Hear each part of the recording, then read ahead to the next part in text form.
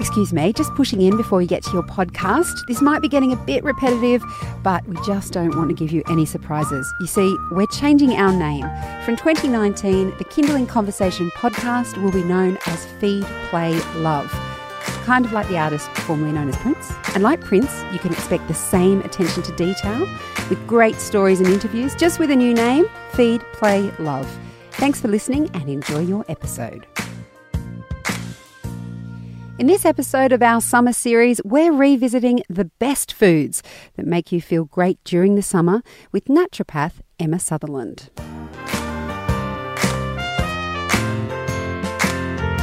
Summer. It's a time for mangoes and salads, or at least it is in my household. I don't know about you, but I find it much easier to eat light, healthy meals during the hotter months of the year.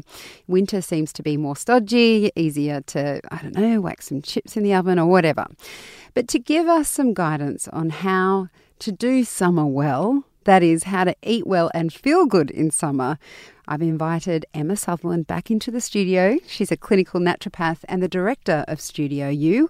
Hi, Emma. How are you? I'm fantastic. Thank you. So you have sort of basically honed down on 3 foodstuffs / drink stuffs that we can make that are really good for summer. Yes. What's the top of your list? Top of my list is actually a green juice. Okay. And I love this one because it's easier than you think.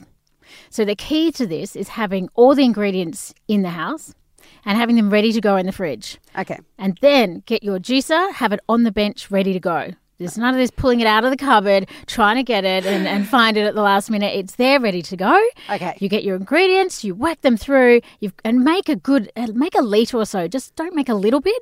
Make enough that the whole family can have a little cup, and off you go for your day. So my ingredients for this one are your green apple, your spinach, slip that spinach in. The kids won't even know it's in there.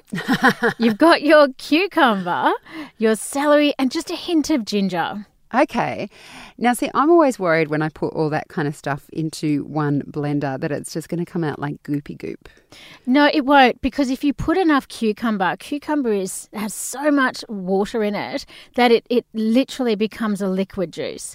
So you just chuck things in until it looks right. That's right. Taste it. Absolutely, exactly. Now, go easy on the ginger to start with. With Sophia, I had to start really little putting the ginger in our juice, but I just find it's a great circulation stimulant. So it really helps to oxygenate all your blood, and it's so good for us. It's so good for us. Great. Okay. Out of curiosity, does your blender always sit on your bench top? It does, actually. I thought so. Yeah. Yeah. So that's because shine in your cheeks. It's also that front of, out of sight, out of mind. So when I see the blender, I will make, a couple of cups of almond milk, or I will make something because it's there and accessible. Whereas if it was sitting in the cupboard, I don't think I would use it half as much. Yeah. Okay. So we've got the green juice sorted. What was the next on your list? Oh, my next is a smoothie. Now, I love a smoothie, especially if you need to get going quickly in the morning. What I love in a smoothie are these things. Nut butter. So we're not talking your standard peanut butter because often that has a lot of salt in it. We're looking at those nut butters that just contain nuts, nothing else. So nut butters, some coconut milk, and then some chia seeds for some added fibre and added protein. And that will keep you feeling full for quite a number of hours. So a great one after school. That's a good one as well when the kids come home and they're famished. What's the flavour of that? The flavour is nutty and creamy. Okay. Yeah, so it's really moist. It's almost got that caramelly type of flavour. Now, Elise has just said, I don't have a blender. What do I do without a blender?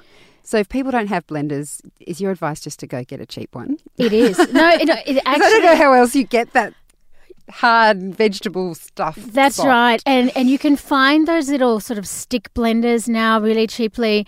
Things like NutriBullets or the kind of NutriBullet copies, they work really well and they don't cost a lot. So I would really recommend every family invest in one of those and you will use it and use it and use it.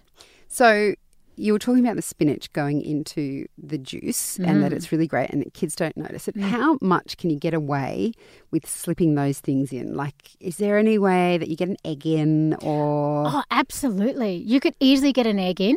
One of my other favourites, which to this day Sophia does not know that I do, is to put... I hope she's not listening. Is to put avocado in her smoothie. because it gives it that creaminess. So instead of using yogurt or anything that's creamy in a dairy way, you add your avocado and it gives it this beautiful, silky, creamy texture that is just so satisfying.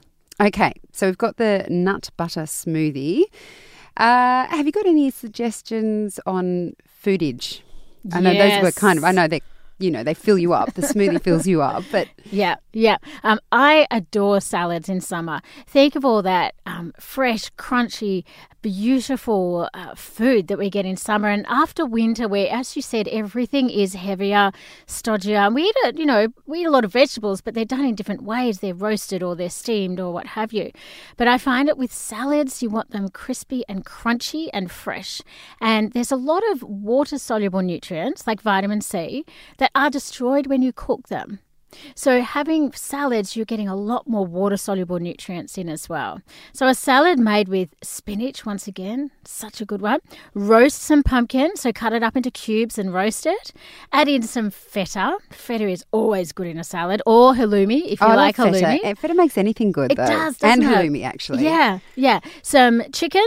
Canned chickpeas. So all of my lentils and legumes, yes, we should all soak them, but I don't. I buy organic canned beans and lentils and I strain them and I put some chickpeas in and parsley. So think about this. What about if you've roasted a chicken the night before and you've had some roast veggies in there? You've already got your chicken and your roast veggies there. You just need to add your spinach, your chickpeas and your feta. And you're done. You're done. Yum. Oh, do you put any sauce on it? Like any? Olive oil and lemon. Oh, yum. Yeah, just classic olive oil, good quality extra virgin olive oil and some fresh lemon juice, a little bit of salt, a little bit of pepper, and it's just perfect. My mouth's watering. Yeah, I'm hungry. That sounds good. Emma, thank you so much for coming in. Thank you so much for having me once again. Okay, going to go and make myself that chicken salad. That was Emma Sutherland. She's a clinical naturopath and director of Studio U. For more about Emma and the work she does in her clinic, head to kindling.com.au. Hi there, I'm Siobhan Hunt and I've got some news to share. Kindling Conversation is getting a brand new name. From January, we will be known as Feed, Play, Love. Everything else will be the same, brilliant experts and real stories from parents. Stay subscribed wherever you get your podcasts and nothing will change, except the name, of course. It's Feed, Play, Love. That's all. Thanks for listening and enjoy the next podcast.